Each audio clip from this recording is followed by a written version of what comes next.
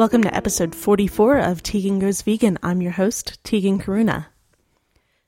This week, I spoke with Robert Grillo, who is the author of a new book called Farm to Fable, where he talks about the fictions that we've all bought into about animal use and the way that our food is created. Well, those of us who are vegan don't buy into that stuff anymore, but it's still a great read when you're thinking about when you're thinking about what everybody else is still believing in. I'm not doing a great job of explaining the book, but he does a really good job of explaining it when he's the author, so that's kind of how it goes. So before we get to the housekeeping stuff, I wanted to take a quick moment to talk about the recent U.S. election. It's bad news over here in the U.S. We've somehow managed to elect Donald Trump as our next president, and I think most progressives over here are really distraught about it. And I know I'm still kind of in shock and also trying really hard to think about how I'm going to be able to do things differently going forward. And this is a vegan issue because social justice and civil liberties are at the heart of being vegan. But I feel like I've not been doing nearly enough I haven't been participating in enough action, and I need to make changes. So, I mean, I guess this is just kind of a word dump on you guys, so I apologize, but it's kind of what it's just been like around here for the last couple weeks. A lot of feelings and not a lot of well thought out words. But just know that there's a lot going on right now, and so I'm just trying to think about what I can do to be a better advocate for vulnerable beings, and that's people and animals. So in a way, I was really glad that Robert was the first interview that I did after the election, because that's exactly what he talks about is, how do you talk to people about the things that they believe that you also used to believe. So it's a good interview, and we talk a little bit about the election. So for my non-US listeners, I'm really sorry to subject you to this, but it's a big deal over here in the States. So it's kind of overwhelming. Before we get started with the actual interview, I just want to remind you that you can sign up for the newsletter. I sent out the first one back at the beginning of this month. You can sign up for it at tegangoesvegan.com/contact. If you haven't already rated the show on iTunes or written a review, please take a minute to go do that. I haven't gotten reviews in a couple months, and I'm getting sad. So if you would be so inclined as to take a second and do that, I would appreciate it, and it will help other people know that the show is a good listen, a good investment of their time. And you know what? Even if you don't want to write a review on iTunes and you just want to send me an email and say hello, I love it when people do that. It's amazing. You can email me at mail@tegangoesvegan.com. That's a new email address, but the old one still works too. So it's mail@tegangoesvegan.com. So that's enough of my rambling. Let's get to Robert and his book, Farm to Fable, and his website, freefromharm.org. And hear what he has to say. So here he is, Robert Grillo. So, Robert, when did you become vegan? In 2009. And was that like a long process or kind of an overnight? You woke up one day and realized, I have to do this. I can't do what I was doing anymore. It was kind of an epiphany moment. Yeah, it was kind of the latter. I had kind of seen a lot of, I had seen a couple of films. One of the films I saw was Food Inc. And I think after I saw that film, I remember the next day going to Chipotle for dinner and kind of like looking at all the branding that, was saying how they source their animal products and how great that was. And I kind of bought into that for just like a short time, like a couple of weeks. I thought, oh yeah, there's a humane alternative. and it's a viable alternative. And I think I believed in that kind of humane myth for just a couple of weeks. And then after that, I just decided, I didn't really make a concerted decision, actually. It was, or at least it's very, foggy to me. All I can tell you is, about 6 months after, I looked back and realized that I had just kind of decided not to consume any animal products. And it just kind of happened, and I looked back at it and realized that I had been vegan for about 6 months. Interesting. So you kind of became vegan. It was like a sneak attack on yourself. Yeah, it was. It wasn't really, I suppose I had planned it that way or had made a decision, but I just realized that this humane myth wasn't real. It was just a myth. And that from that point on, I just started not consuming animal products. And then after about 6 months, I was like, you know what? I'm there. Past that hurdle, that initial hurdle, the initial learning curve and stuff. And I'm there, and I'm never looking back. Were you reading a lot or watching documentaries or doing something else in that time period? Or was it just kind of an evolution within your own head? I was, yeah. It started with, it was mostly footage, seeing movies like Food Inc. and Peaceable Kingdom and things like that, and watching footage online on YouTube and on Facebook that was the real motivator for me. And I just couldn't believe that I had never picked up on this sooner. It was just, it was incredibly sad to me that I could live, into my 40s and never confront this. Well, and that kind of, just to jump right into your book, that's kind of what the whole book is about. So you just published a book called Farm to Fable, and that's kind of the whole premise of it, right? Is that it's all a giant myth, everything that all of us were taught about how our food is produced. Right. Yeah, the book is really, what I realized was that there are so many wonderful books and speakers and papers and videos about the why vegan argument. There's so many great arguments on the health and environmental and animal, on the level of animal, reducing animal suffering and all. And I realized there's really not much about the rest of society. There's really not, it's really a book about non-veganism, about why in an age when most of us could easily choose otherwise, do we continue consuming animals? And I found that it was because that we really believe that that's something that we can and should do, that we have a right to do. And so that was what kind of led me on this trajectory to write the book and to explore the kind of stories and narratives that our culture perpetuates about consuming animals. And I just dug deeper and deeper and deeper into the subject, and the book is kind of the culmination of that. And so, in general, when you're writing, you have some kind of intended audience in mind. So who is the kind of stated audience? And then is there a person you were writing, an individual in your life you were writing this for? Or were you writing it for your past self? What was the personal motivation? I thought that, for one thing, that, I felt that from my own, what kind of, perspective could I lend to this discussion, to this movement? And I realized that what I had was a background in marketing and branding. And so I've been behind the scenes. I've been very familiar with how much effort and money goes into kind of shaping our perceptions of food animals, of farmed animals, and of the food we eat.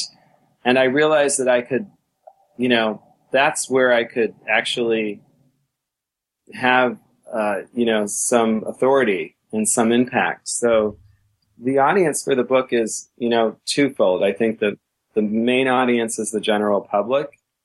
And what I hope they walk away with is that they will look more critically at what's around them when they're shopping, when they're in a restaurant and out with friends, or when they're online, or when they're watching a film or Netflix or whatever social touch point they're interacting with, that they'll look more critically at it and see how we're being manipulated to make certain kinds of food choices that really are very harmful on so many different levels. And early in the book, you talk about your marketing career a little bit, working for McDonald's, and specifically the animal part of the marketing, something about, I think it was like the Happy Meal packaging or something like that. Like, will you tell me a little bit more about that experience? Yeah. Because that sounds like, I mean, it was before you were vegan, but like, it was great. Yeah. Yeah, that's so incredible to me. It is. It's incredibly, it's like tragically ironic that, you know, I'm 51 now, and when I was in my late 20s, I was working at different ad agencies and creative agencies around Chicago as a freelancer. And so in one particular place, one of their clients was McDonald's, and I found myself working on Happy Meal boxes and helping designers design them. And, you know, the goal was to show like, oh, how, you know, we can portray happy and fun farm animals on the package that contain the body parts of animals that, you know, likely lived very short and miserable lives. So it's just kind of one of those stunning examples of how disconnected we are until we become aware of what our food is. And so when you were creating that packaging, what were you thinking then? Did you think about it at all? No, I honestly can't say that I thought about it at all. I think that I was just as much under the spell of the brainwashing and the apathy that brainwashing fosters in us, that it just didn't occur to me. I mean, I don't know that anybody could possibly blame you for that. I think we all bought into it. You know, those of us who are vegan have hopefully been able to push that aside. But it is so pervasive. Yeah. Yeah. It starts in childhood, you know, I mean, what I talk about in my book is how it starts in childhood, and how, you know, like Stewart and Cole are two researchers that have done a lot of work in this area about how children are socialized very early on to kind of just, you know, as a rite of passage into adulthood, you accept the fact that this class of animals or these species of animals have a certain purpose, and that's what God intended, or that's what nature intended, and that's part of the natural cycle. And we just shut children down. If they ask about it, if they think about it critically, we just shut them down. And what's fascinating about that is in every other area of a child's development, we try to encourage them to think creatively and critically, right? We want them to think about what they want to do when they grow up and who their friends are and why. But like on this issue, we just completely shut them down. Well, I would imagine that it's because parents aren't thinking critically about it either. Or not parents, but the adults in that child's life aren't thinking critically about it. Yes, absolutely. Yeah, it's just passed on, you know, from one generation to the next. Yeah, so let's talk a little bit about like the foundational fictions and kind of the underpinnings of this whole problem that you go through in the book. Like, you are the expert. You tell me. You talk to me about it. Sure. Yeah. The first big fiction, foundational fiction that I talk about in the book is consent, what I call consent. And, you know, consent is basically the idea that that animals are willing participants in whatever it is that we'd like to do with them. And, there's so many examples of this, but it really has ancient roots. We can find ancient examples of this. And so one of the examples I talk about in the book is in the Hindu tradition, the very popular portrayal of Lord Krishna milking the sacred cow. And so we see paintings and pictures of this are very popular in Hindu culture. And there's, Krishna milking the cow, and the mother cow is looking at him very, very affectionately, and her calves are kind of sitting by her legs. They look very content, and it's a very benevolent pastoral scene. And then, we find striking parallels in modern times with the packaging of Organic Valley milk products. Man, Organic Valley, those packages, they bother me so much. There are a number of people that I work with who use Organic Valley dairy products in their coffee, and the packaging just burns me up. I just want to throw it away. It makes me so angry. Yeah, it's really this consent fiction, primarily, that instead of Krishna, we have the family farmers and their children who are affectionately petting these cows that, are consensual. And so, once we believe in consent, once we believe that there's no problem with using animals and there's no harm in using animals because they don't mind it, then it just becomes a matter of how we treat them and how humanely we treat them. And I believe that's the reason why the discourse today is so focused on humane treatment. What do you mean by that? Well, let me clarify. What do you mean that the idea of consent and that animals are okay with sacrificing for us is linked to the discourse on humane treatment?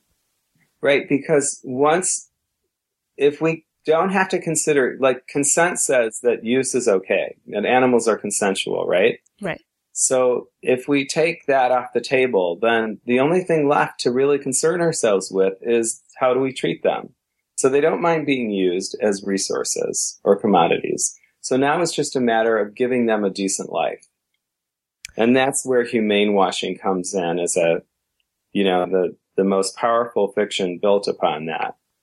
I see. So the idea being that if we accept that animals are willing to consent to their use, then the moral thing to do is ensure that they have a good life. Then that becomes our only real obligation is, okay, we need to make sure that they suffer minimally during the time that we allow them to stay alive.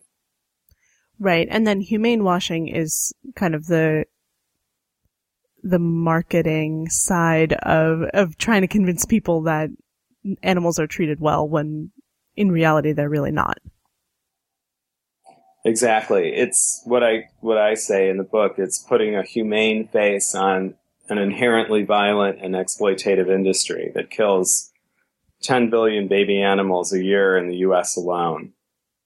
And, one of the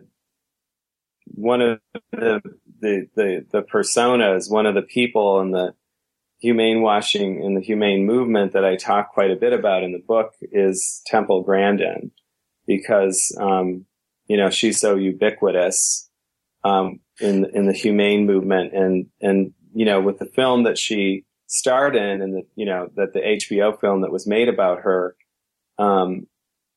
was really portraying her as something of kind of a Mother Teresa to farmed animals, And in reality, she's a paid spokesperson for the meat industry.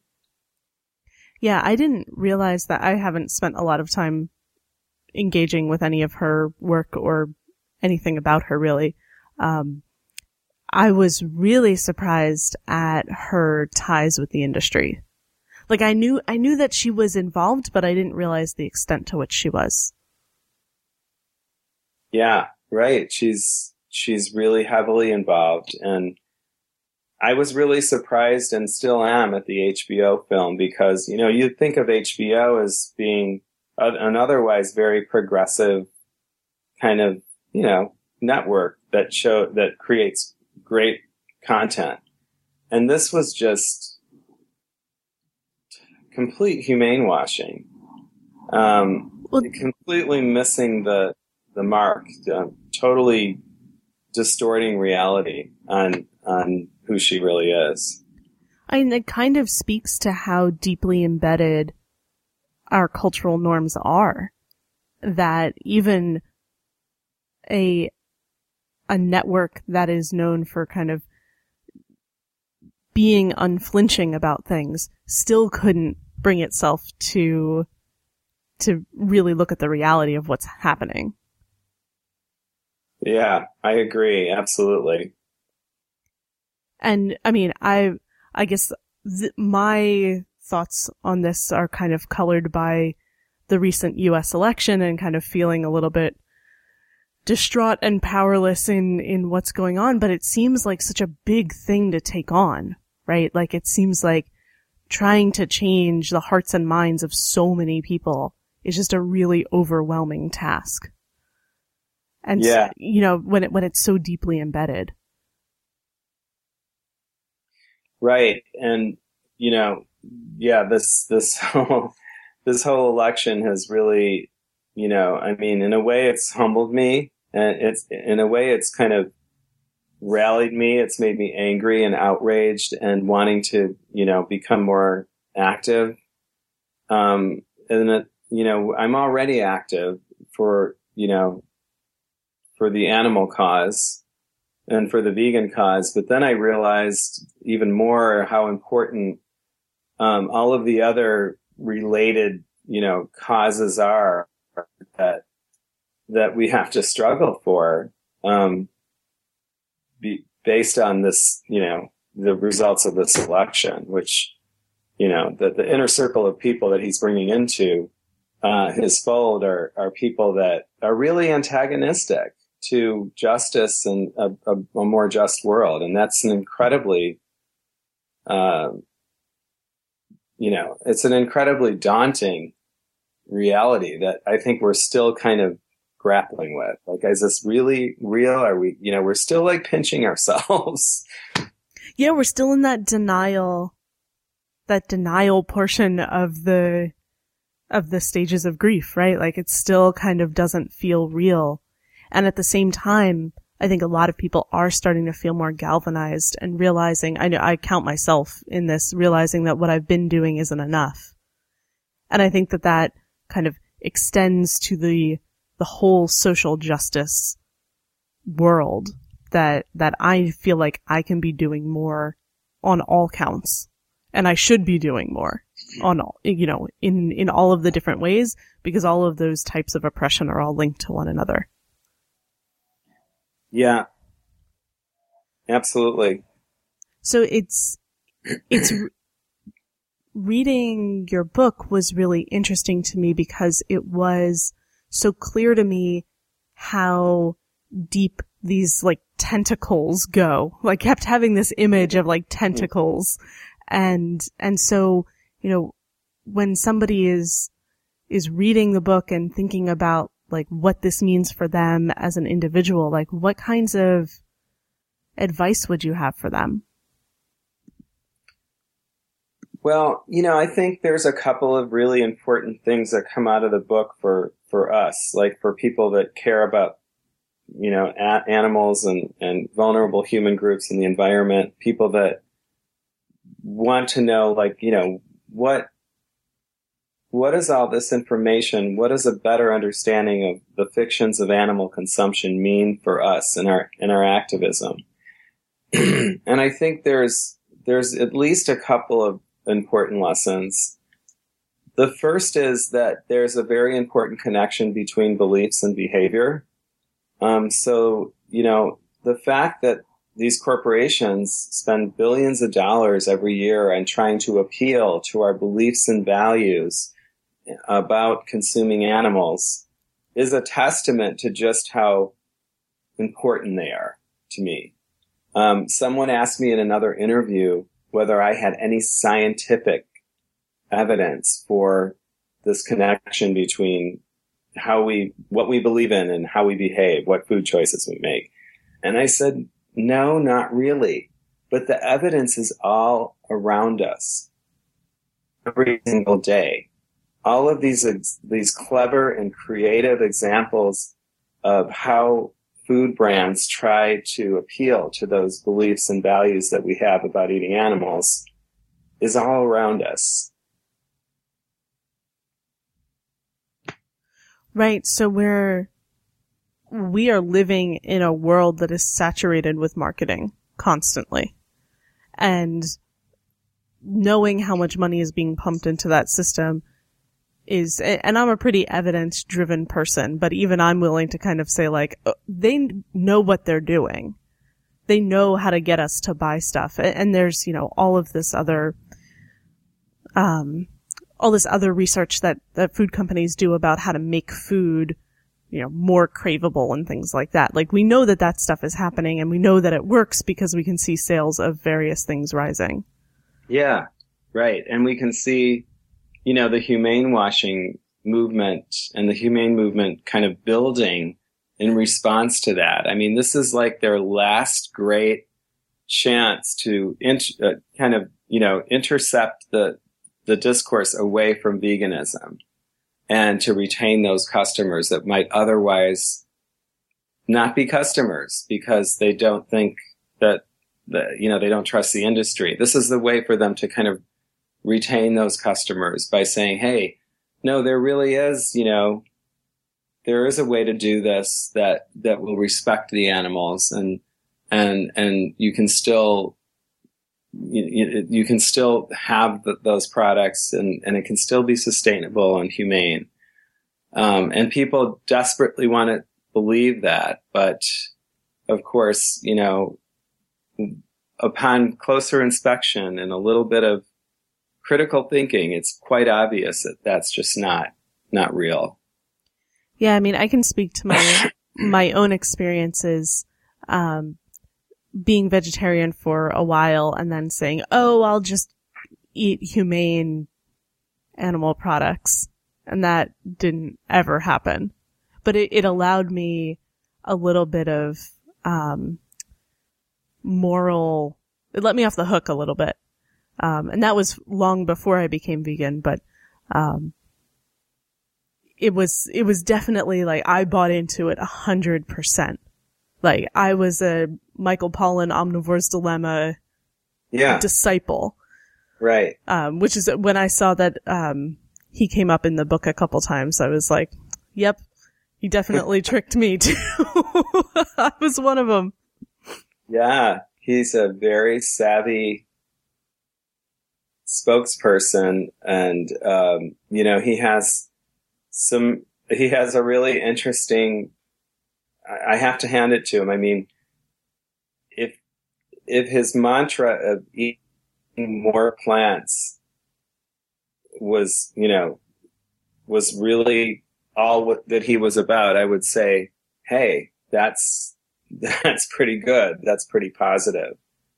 But the fact is that he relishes and celebrates animal exploitation and consumption in ways that are really quite morose, because he knows better, because he's one of those people that actually does know the true cost of consuming those products and then still kind of fetishizes about it.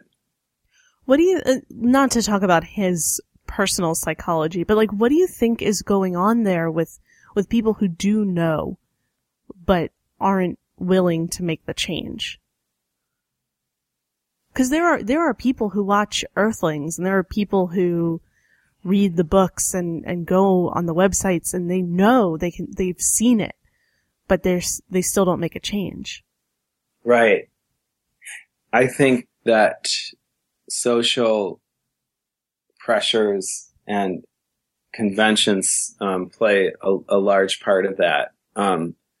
To a larger extent, we know that society still has our back. So if we decide to continue consuming those products, even knowing how harmful those decisions are, society will still have our backs. Most of the people that we will come in contact with that will not hate us for it. Mm-hmm. Well, and even vegans probably won't hate you for it. Most vegans are pretty nice.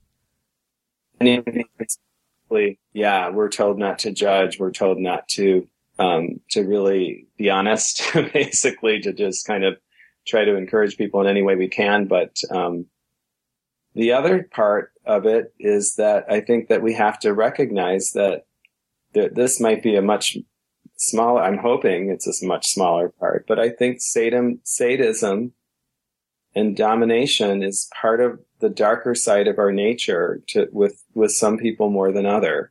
And God knows that this election is showing that there is a darker side of our nature to want to dominate and control vulnerable people and vulnerable beings.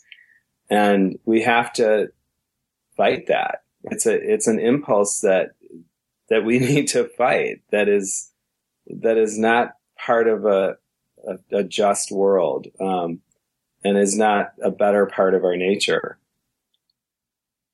It really is the worst part of our nature, I think, that desire for domination.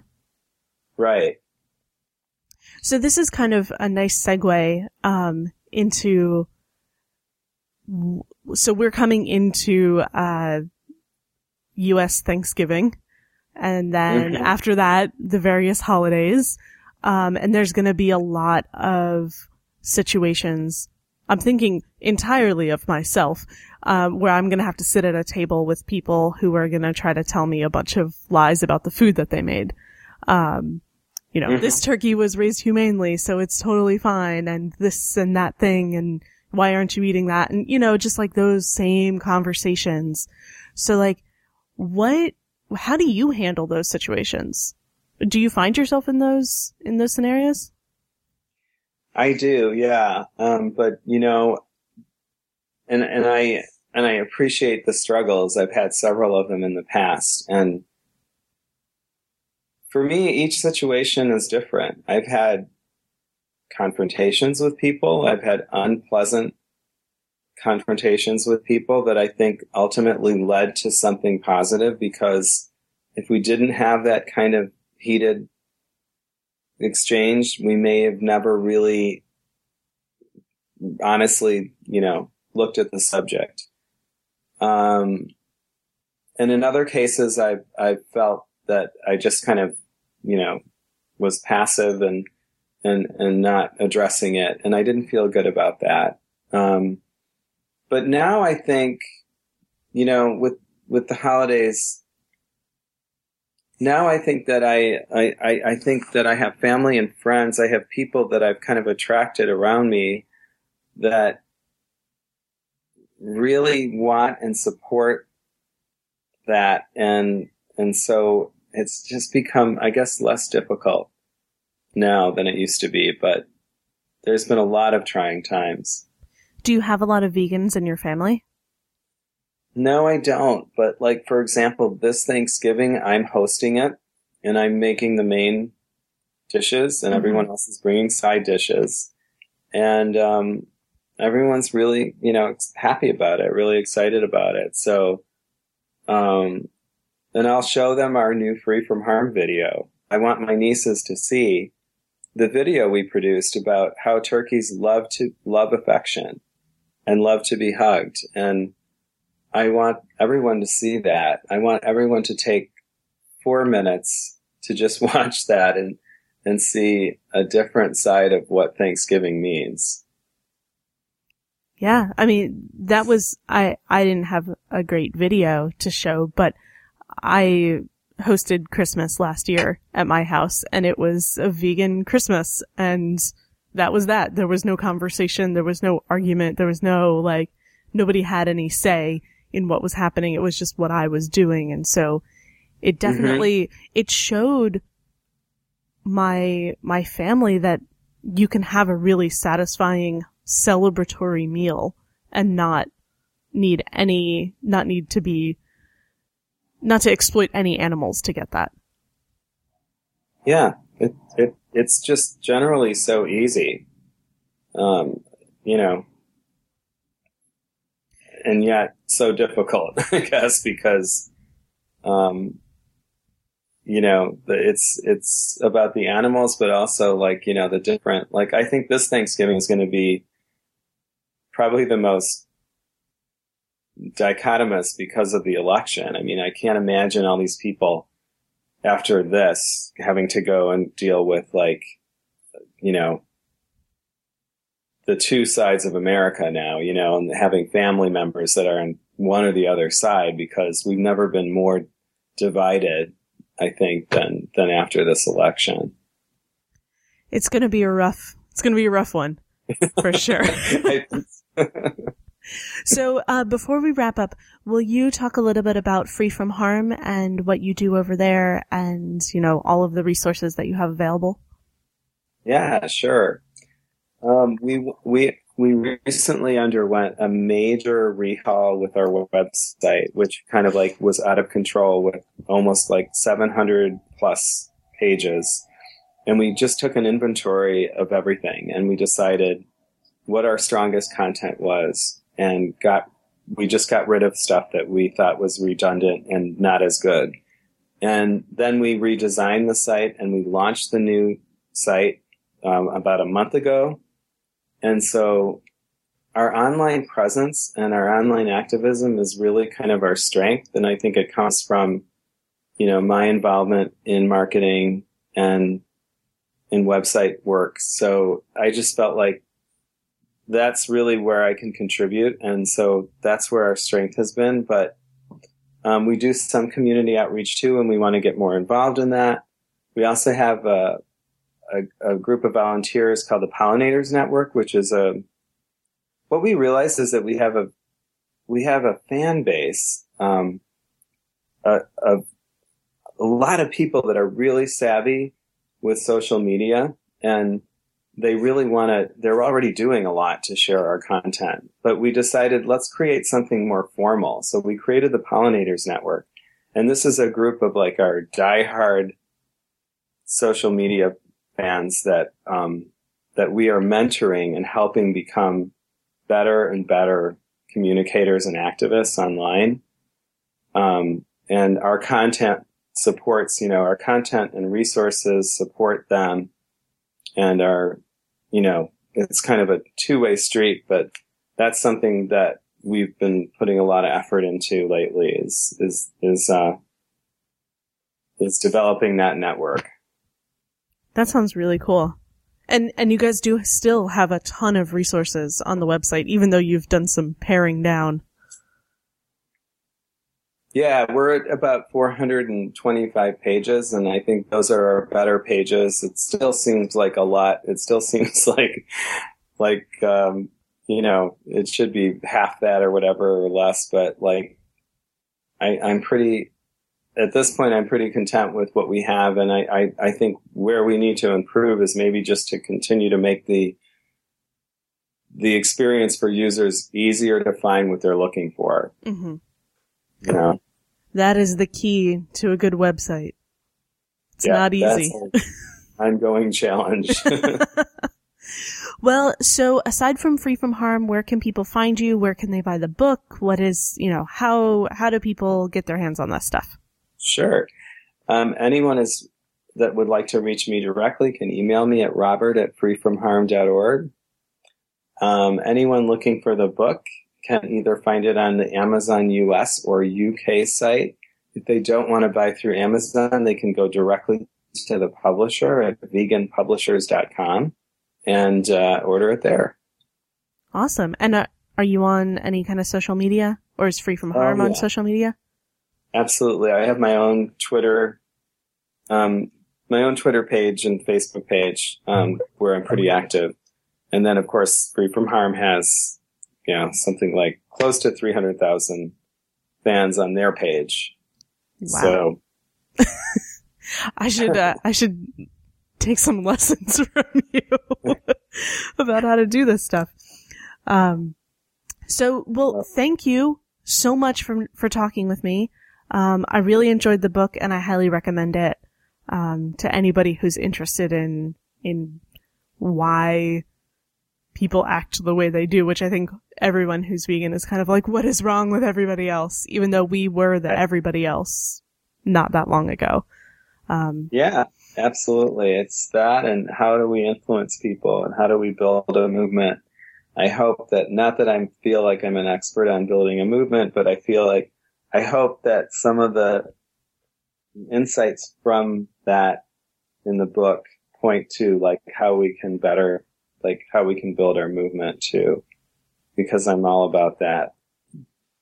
Yeah, it's definitely really helpful for me to start thinking about the kind of sociological issues at play with humane washing and with kind of the I'm losing the word. It's late in the day. Kind of like the divorce from what's actually happening. And just keeping those things in mind when talking to others is going to be helpful for me for sure. Yeah. So thank you for being on the show and thank you for writing the book. And, thank you. And thank you for having me. It's been wonderful to talk to you, Tegan. Tegan Goes Vegan is produced by Tegan and Nathan Karuna, with music by Amanda D'Amato. To learn more about the show, you can go to tegangoesvegan.com, on Facebook at facebook.com/Tegan Goes Vegan podcast, and on Twitter at Tegan Goes Vegan. You can also sign up for emails at tegangoesvegan.com/contact. If you enjoyed the show, please be sure to rate and review it on iTunes at bit.ly/vegan podcast. Thanks for listening, and we'll be back soon with more great vegan content.